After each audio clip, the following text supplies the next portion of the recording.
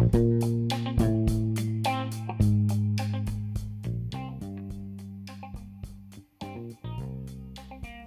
I'm Michael Costello, Director of Workplace Evolution. Welcome to episode 4 with Robert Ordiva, the Managing Director of OC Tanner Europe.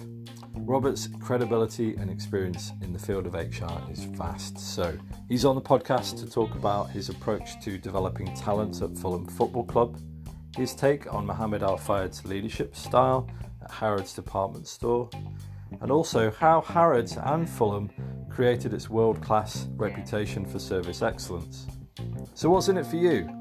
Well, we discussed ways in which you can keep employees, in particular highly paid staff such as footballers, motivated, happy and engaged, how you can maintain and drive the values of your organisation while staying competitive, and also how you can create a reputation for your business rather than just competing on cost. We'll get a little bit of insight into the famous Michael Jackson statue that was actually inside the stadium of Craven Cottage at Fulham Football Club, and you'll know where to go for diamond and sapphire encrusted shoes guarded by a cobra. Check out the podcast notes for the story on that one. Over to episode 4.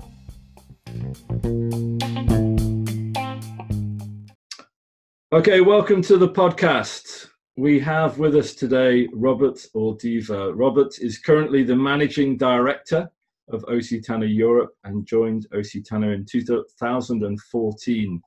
He's gone from luxury retail at Harrods to Premier Football with Fulham Football Club, and his career spans more than 20 years. Oh, I'm so old.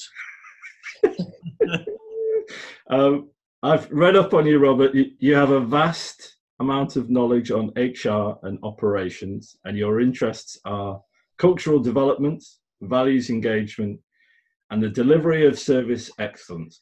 Robert Ordiva, the podcast welcomes you. Thank you very much, Michael. It's good to be with you. Those that are listening won't know, but we met probably just under 10 years ago, around the time that you were working at Fulham Football Club. And you agreed to let me and a team actually go into Craven Cottage undercover to observe and assess the talent at the club, the service at the club. So you're letting us in to complain about the food and the burgers being served and walking around Craven Cottage getting lost and seeing if someone would help us. So for me, my first impression that you were always willing to try new things. So hence, my first question, thinking back to your time at Fulham Football Club, what was your approach to talent development whilst you were there? I think there were a number of things that we worked on during my time at the club.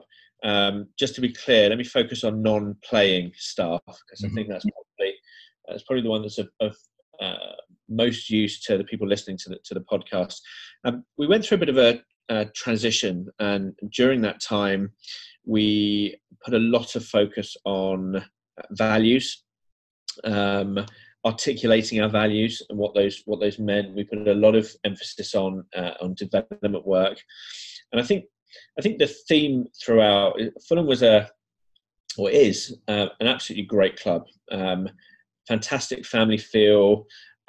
Some great people have worked there and are still working there, and that was our differentiator. We weren't a club that could go and buy the most expensive players in the world.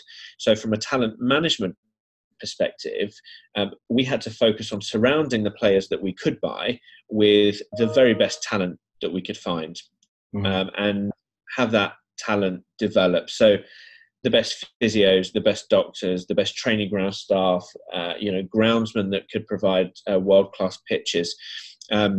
Really, our strategy was to buy the best sporting talent we could find, but surround them with the best sporting talent, with the best support talent that there was. Culturally, it was a really interesting time. We focused a lot on the way that we did things.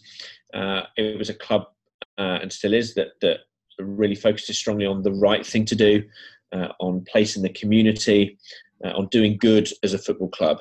And I think Premier League football is an interesting place to try and do that stuff. Sometimes we can get whipped up in the excitement of match day or whipped up in the excitement of the money. But actually football clubs are there long term. They have a really important part to play in the community. And so a big part of our talent strategy was about having the right values, having values-led decision-making, values-led people, and helping people understand how to operate in a way that was competitive but didn't lose sight of who we were and what was important. Do you feel that that was in the benefit of the long-term interest of the club? Absolutely. And in fact, a big part of why values are important to us is because in a football club, you can be very wrapped up in short-term gains. So how do we win this week's football match? How do we make this season's ticketing revenue? But actually, we needed to be thinking about how do we ensure we have a fan base in 20 years' time.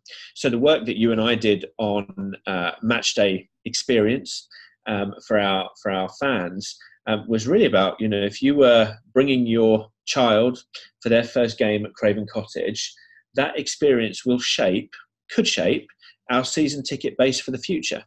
Now that child isn't going to buy a shirt with his pocket money just quite yet. He's not ready to commit to a hospitality box, but you start a relationship with that fan that could last a lifetime. And our values are all about that. From a performance management perspective, we shifted. We moved from being very results driven to actually balancing an equal balance between results and values-led behaviours. So I'll give you an example. If you were the person responsible for delivering the ticketing budget, but you did so by removing child discount, you might achieve the result of the ticketing budget, but you would overall fail because our value of long-term thinking, being open and inclusive, building a fan base for the future, you'd have fallen down on. And we moved to a place where both results and the way we did things, values and behaviours, had equal importance. Thank you for that, Robert. That's absolutely fascinating. It's a fascinating world where HR meets sport, and it seems like there's a lot of metaphors from sport that relate to the world of business. We see many managers from sport, such as Alex Ferguson, speaking with businesses today, and business leaders really listening to what he's got to say. Only recently, we've had the class of '92 from Manchester United set up an actual university. So what I'm interested in is, what do you think are the lessons that leaders and businesses can take from sport, in your opinion? I think it's an interesting question. It's a question that I get a lot. I think the first thing to say is I think it's sometimes a little cliche, but one of the reasons why people are interested in sport is I think they find it easy to relate to. One of the things that I found about football is it kind of took away some of the preconceived ideas that you have. I mean, football is an immediate results business. You make a change today and you can see a result on Saturday. So it teaches and can help you to be more agile. It encourages you to try more stuff and to innovate. But I think one of the biggest learnings, and if I relate it to the world in which I currently am in at OC Tanner, I think you find yourself in an environment, certainly on the playing side, where money becomes pretty irrelevant. You have individuals who have more money than they need. And so you start to really have to think about, what are the other things that motivate people? What are the other things that really engage individuals? And, players are not short on money, but they're short on time. They're looking for help with making things more convenient. They are looking to really connect to something deeper, and many of them do that through charities like the Fulham Foundation. But we would, let me give you an example.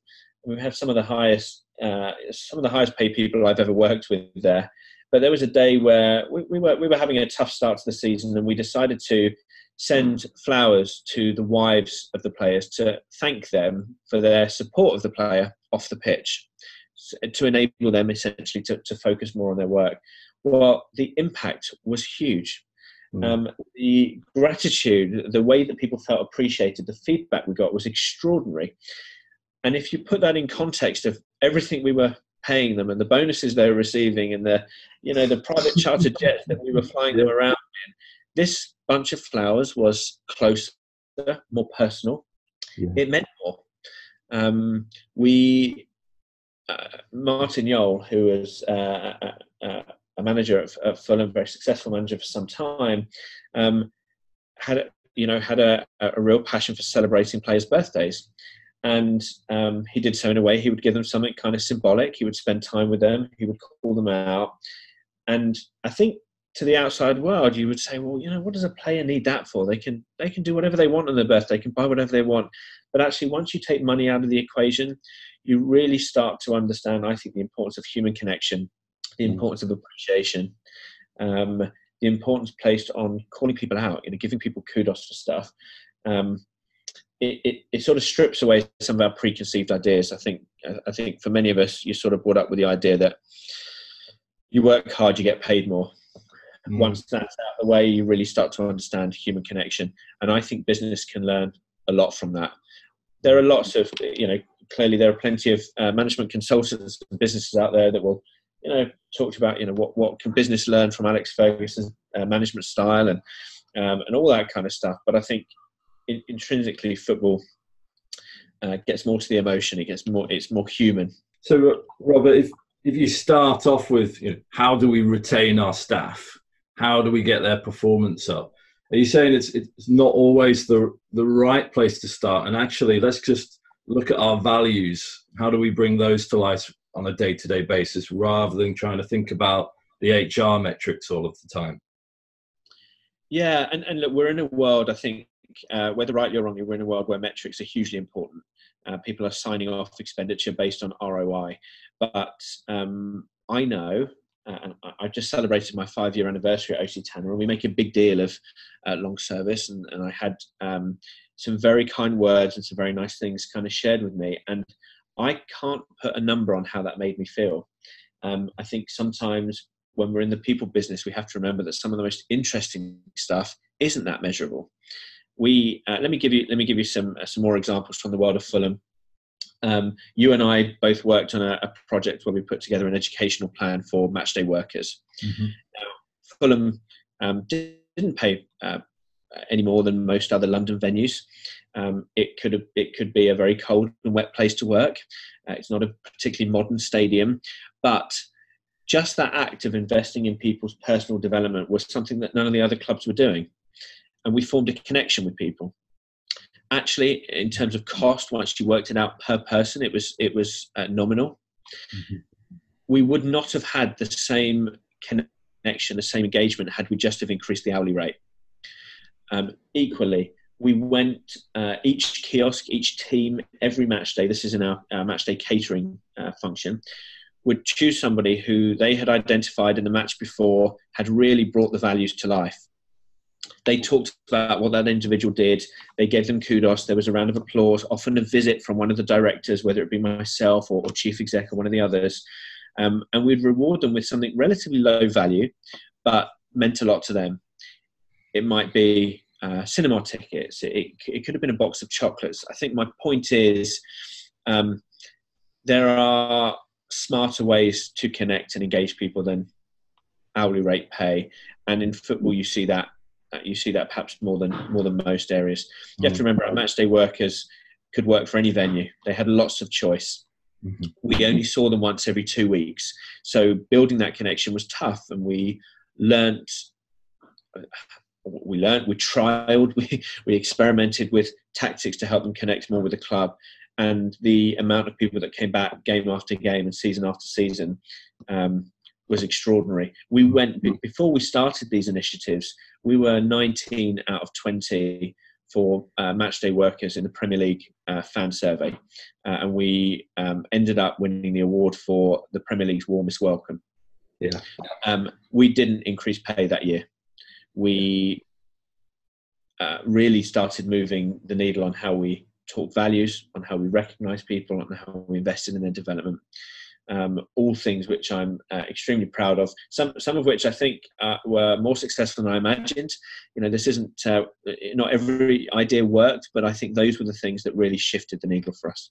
Yeah, and you had some fantastic employees part-time going through this process, or casual staff going through this process. Some of them were actually in front of the directors at the club, sharing their ideas, pitching their ideas, and right. some of those individuals have gone on to greater things, and no doubt they have fond memories of the club and may well come back in time as well. Keeping your employees engaged as well is, of course, leadership. Leadership is always in the mix, and I really wanted to touch on your time going a little bit further back before Fulham with your time at Harrods. Again, another fascinating place. And yes, I want to go there. I'd like to ask you about the leadership of Mohammed Al Fayed. He made some decisions that were perhaps at times interesting, controversial, unorthodox. How might he have influenced your own leadership proposition? Yeah, it's interesting. I think one of the traits that I really admire Mohammed for is his bravery. Now, sometimes his bravery is not to everyone's taste. Certainly he's a controversial figure, but if you look at his business success, and there's the ones that hit the headlines, Harrods and Fulham, but there are plenty of other very successful businesses that he was involved in and is involved in. There's no doubt that he is a very sharp business mind, and his bravery and his lack of concern for popularity, shall we say, it didn't worry him that not everyone agreed with him. The courage in his conviction for sure allowed him to achieve things that others wouldn't. When he bought Fulham Football Club, I'm not sure how many other people will have bet on that horse. He took a club that was almost falling out of the Football League and believed in his ability to turn it around. He did. He turned it around much quicker than anyone anticipated, probably including himself. And I think that's what I've taken from working from him. I think whenever you work for a leader, actually whether good or bad leader, you always learn. And there are certainly elements of his management style that I don't emulate, but I think his bravery in decision making, his courage and conviction. Sometimes the things that on the outside looked crazy were brilliant. I mean, the Michael Jackson statue is one that springs to mind, and Fulham fans were split as to whether it was appropriate or inappropriate. But if we put that question to one side, the amount of revenue that generated was extraordinary. We had press coverage all over the world. Countries that had never heard of Fulham Football Club suddenly heard of Fulham Football Club. We had a huge spike in merchandise sales. We had Michael Jackson tours that were a number of times a day. So whether you loved or loathed some of the decisions that he made, there was no question he's a very sharp business mind. And yeah, one of the things I took from him is be brave, believe in what you're doing. If you try nothing, you will gain nothing. Absolutely right, and that's my experience of having worked with you. I think that example you gave previously about we could have raised the wages across the board, but actually we found a new way to invest in the people. That was a risk at the time. No other club had done something like that. No, and it's interesting. I mean, my journey with OC Tanner started at Fulham. We were a client, and we did some training and development work with our people around appreciation and the importance of catching people doing the right thing versus the traditional catching people doing the wrong thing. And at the time we did it, I mean, now I look back and I think, well, it was obvious, but at the time we did it, it was groundbreaking. And there were a number of people at the club, I'll be honest, who thought I had completely lost the plot, that this was some kind of soft HR, fluffy nonsense. And it took a while for us to be able to demonstrate the return, right? For us to see the difference it was making. I think sometimes you just have to do that. I mean, at that time, it gave us competitive advantage. Chelsea and the O2 and Wembley, all these other people that were employing the same individuals for event day, they couldn't get close to where we were in terms of engagement. Some were giving free programs, some were giving better lunch boxes, and some were giving higher hourly rates. But it took some courage for us to move in a different direction. And Mohammed Al Fayed as a leader allowed us to do that. I have to thank him. He's been hugely influential in just giving me the freedom to move the people agenda on at Fulham. And not everyone would do that. I think it's very easy these days to play safe. Great, thank you. Well, listen, one more question about Harrods then. Those that will have been, it's a unique experience for just going into the building itself, let alone shopping and buying all the items that are there. It has this world-class brand and reputation. How do you feel that was actually achieved at Harrods during your time there, and how do you think they've sustained it over time? That's a really interesting question. The first thing I want to say is that I think Harrods now is a very different place to Harrods then. I know that their people management practices are now a lot more forward-thinking, perhaps a lot more modern. When I was there, and we're going back some time, of course, when I was there, it was a fairly traditional hierarchical structure. Essentially, I would say a leadership style that was more based on fear than encouragement. I know that shifted from people that I know that are still there that really enjoy the new way of working. But I think it's all about just being determined, understanding what's important. So maybe it comes back to values, although Harrods never articulated it in quite that way. Our values were really clear. It was about the customer being king. It was about exceptional levels of service. We were never competing on price. We were always competing on experience. It was about theatre. And I think we were just very clear with people about what that was. I think now, sort of from everything I've learned since, I think there are ways to encourage those behaviours that are perhaps longer term in their thinking.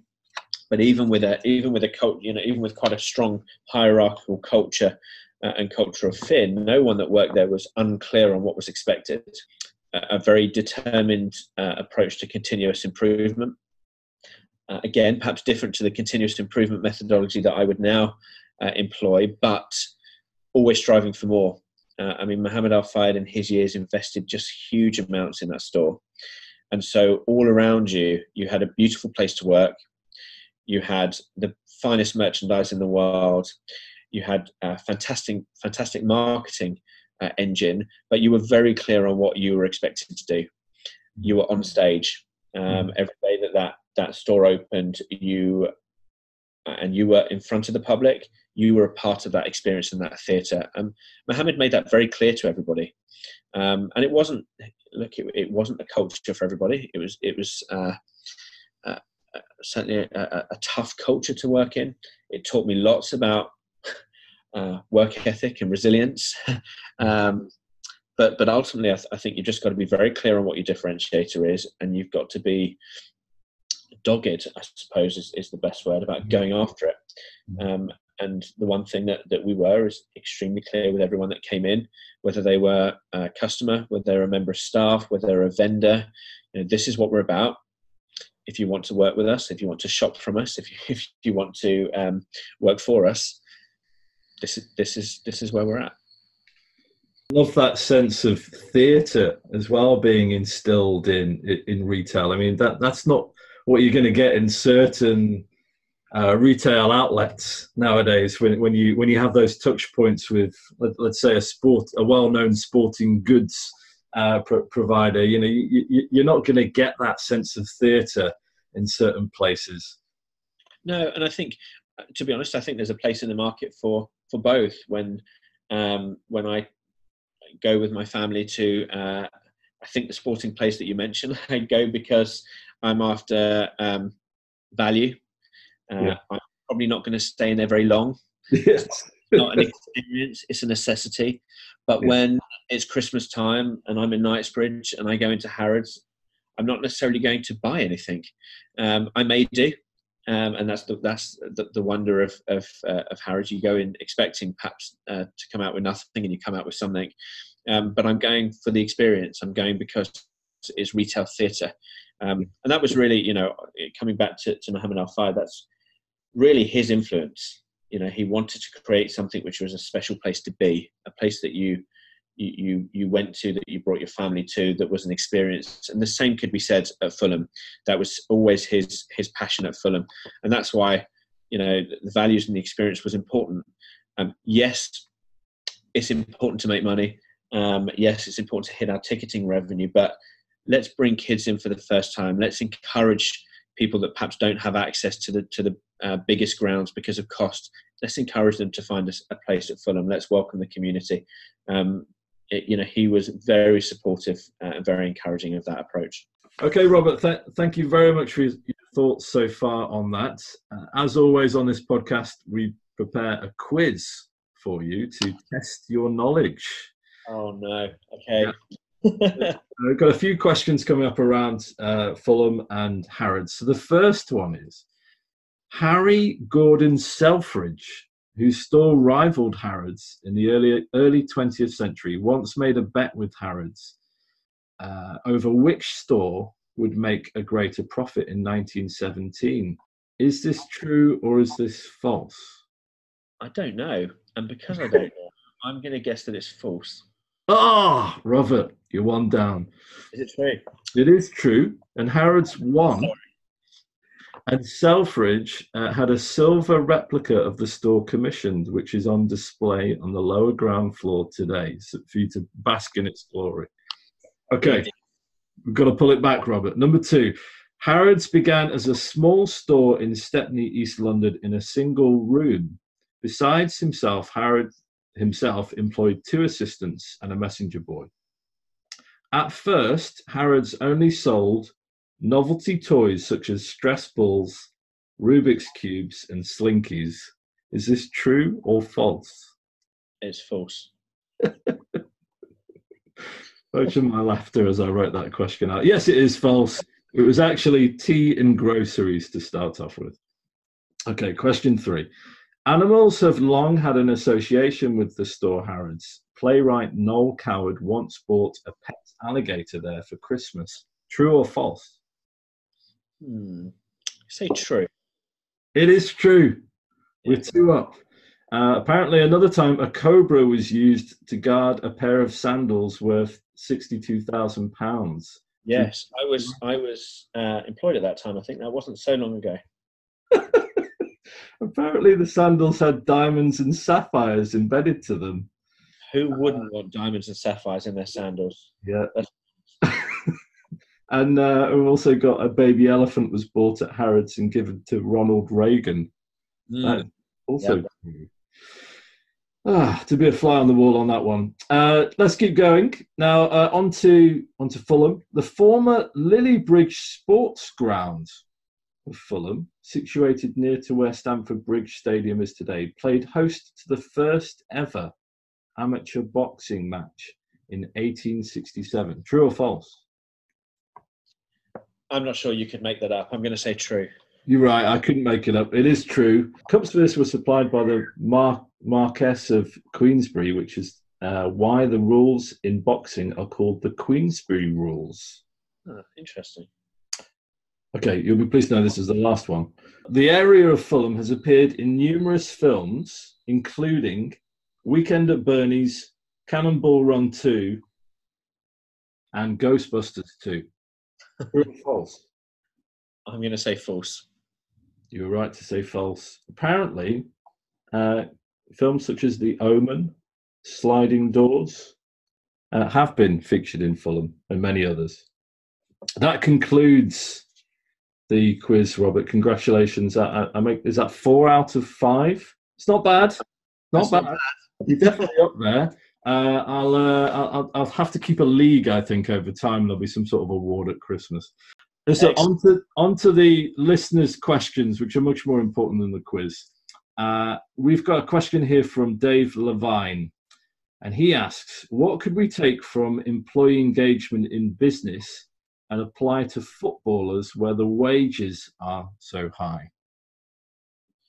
I think this takes us back to the question right at the beginning of the podcast. I think it's about looking for the other motivators. So, when we talked about players, we talked about time, we talked about convenience. We would help. Let me give you an example. We had and Harrod still Fulham still has a fantastic player liaison team headed by a great guy called Mark. And when players would come over and join the club, Mark would help with everything. He could source you a place to live. He could source schools for the kids. He'd find a gym for the player's wife to go to, all sorts of kind of cool stuff. And when you've got all the money that you need, actually what you're short on is time, and what you're looking for is to help things to be more convenient. You are still motivated by the same things the rest of us are, by appreciation, by feeling important, by the manager spending time with you, by being empowered. Actually, I think some of the best managers are the ones that listen a lot to their players, that liaise closely with the captain to build strategy and training sessions and those sorts of things.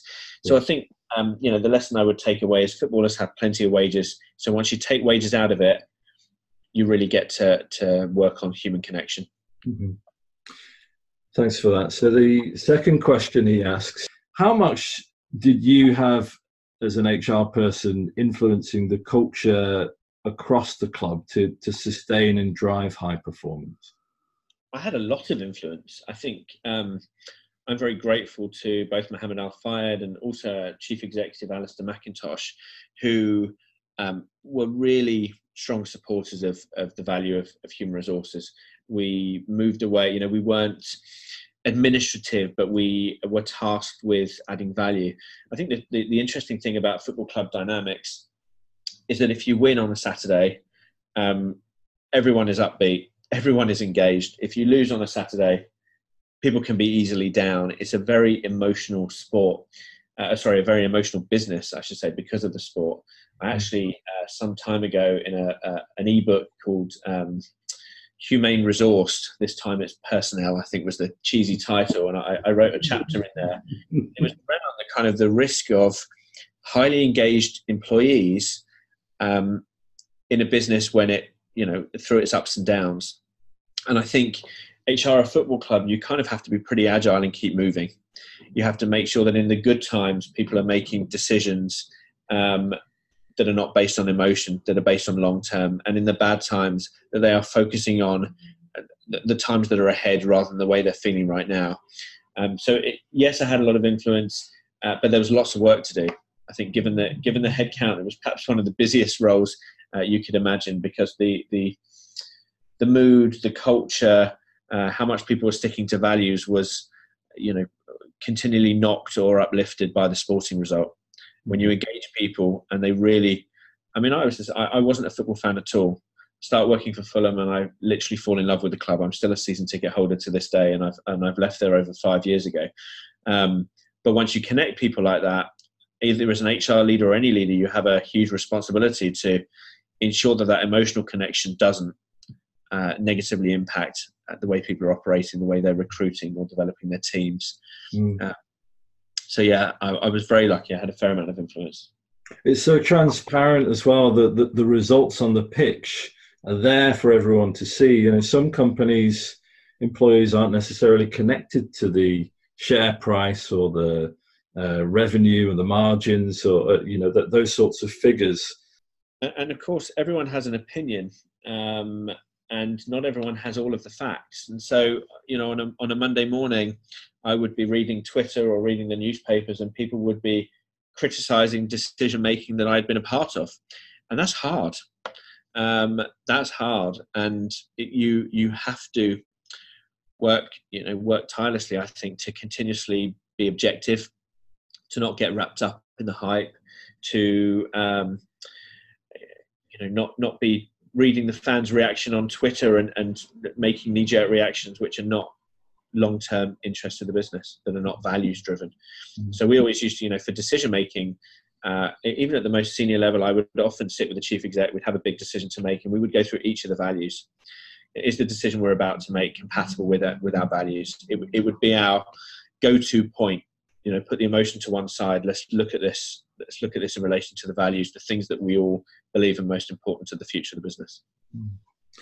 Okay, on to the next question, which does link into, again, some of your previous answers. It's from Caroline Britton, and she asks, what do you think is the best way to monitor employee engagement over time?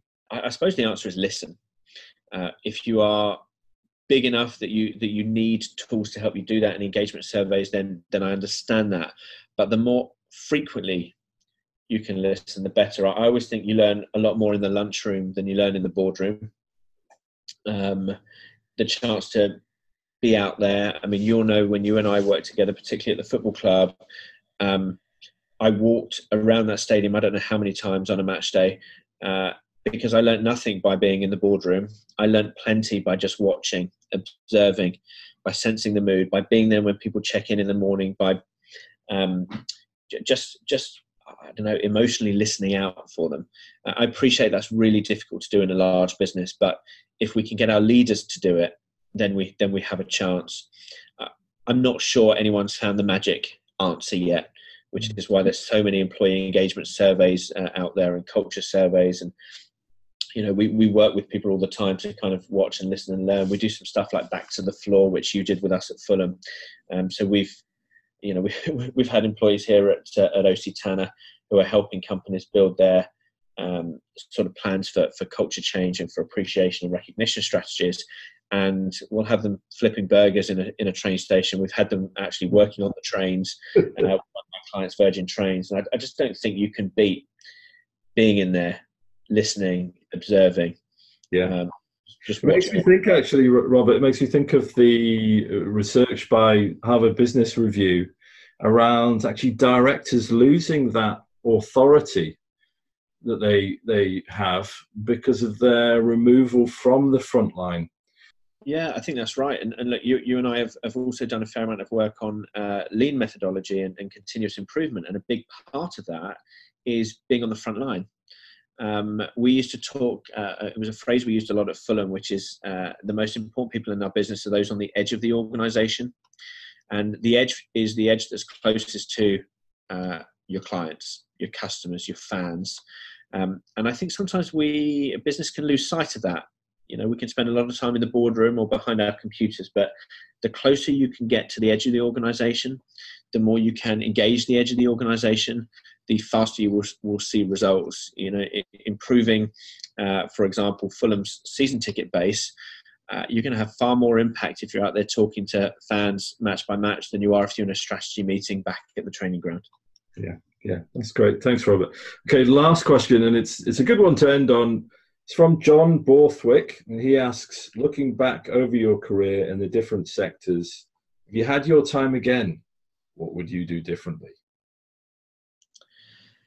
Good question. I've been very lucky. I'm not sure that I've made career decisions that I would make differently next time. I think I would be more confident, more self-confident about my ability to switch sectors and switch careers.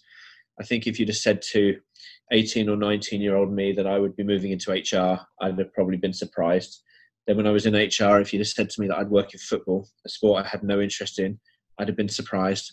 If when I was in football, you'd say, look, ultimately you're going to go and be a managing director of a technology, an HR technology business, I'd have been surprised.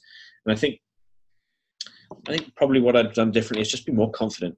Just realise that skills are transferable, and if you bite off more than you can chew, you can often rise to the challenge. Great stuff, and you have. So I think one of the things that I'd certainly like to ask is, you're working at OC Tanner now, been there for quite a few years. Could you tell us a little bit about what the company does, some more specifics on that, and also where can you find out more about OC Tanner and your own thoughts and perspectives on HR and reward and recognition? That's a big question. Let's start with what OC Tanner does. OC Tanner essentially is a technology business, but we are so much more than that. We help people thrive at work. So we work with some of the biggest and best companies in the world on their people strategy. And we help them with know-how, with consultancy. We help them with tools in terms of tech. We run people's recognition programs, their long service award programs. We have a fantastic manufacturing capability. We produce some very, very cool looking awards. You can see lots of this stuff on our website, octanner.co.uk. And octanner.com. There's also some things that your listeners will find interesting. We are huge on research. We don't do this stuff because it's a fad in the workplace. We do this stuff because we know it works. We know it produces ROI. We've got evidence that's direct link to productivity and profitability. And I would encourage your listeners to go and have a look at our latest research on the website. And actually, next month we have a huge conference over in Utah, and our latest research, the 2019 research, will be released. So go and take a look at the research that's on our website now. But I would also take a trip back onto the website in just over a month's time to get the very latest kind of thinking on that. And that comes from the OC Tanner Institute, and that's research from all over the world. And you have your own blog as well, Robert, which you're shy to mention, but where can we find that as well? From time to time. So there are some blogs on octanner.co.uk, but you'll also find me on HR Zone and various others from time to time. I tend to flit around. It's whoever asked me to write some stuff, I'm normally pretty accommodating. Yeah, great stuff. Robert, thanks very much for your time. Genuinely some fascinating insights into the sectors that you've worked in. Thank you for keeping HR alive and kicking, if you'll excuse the pun.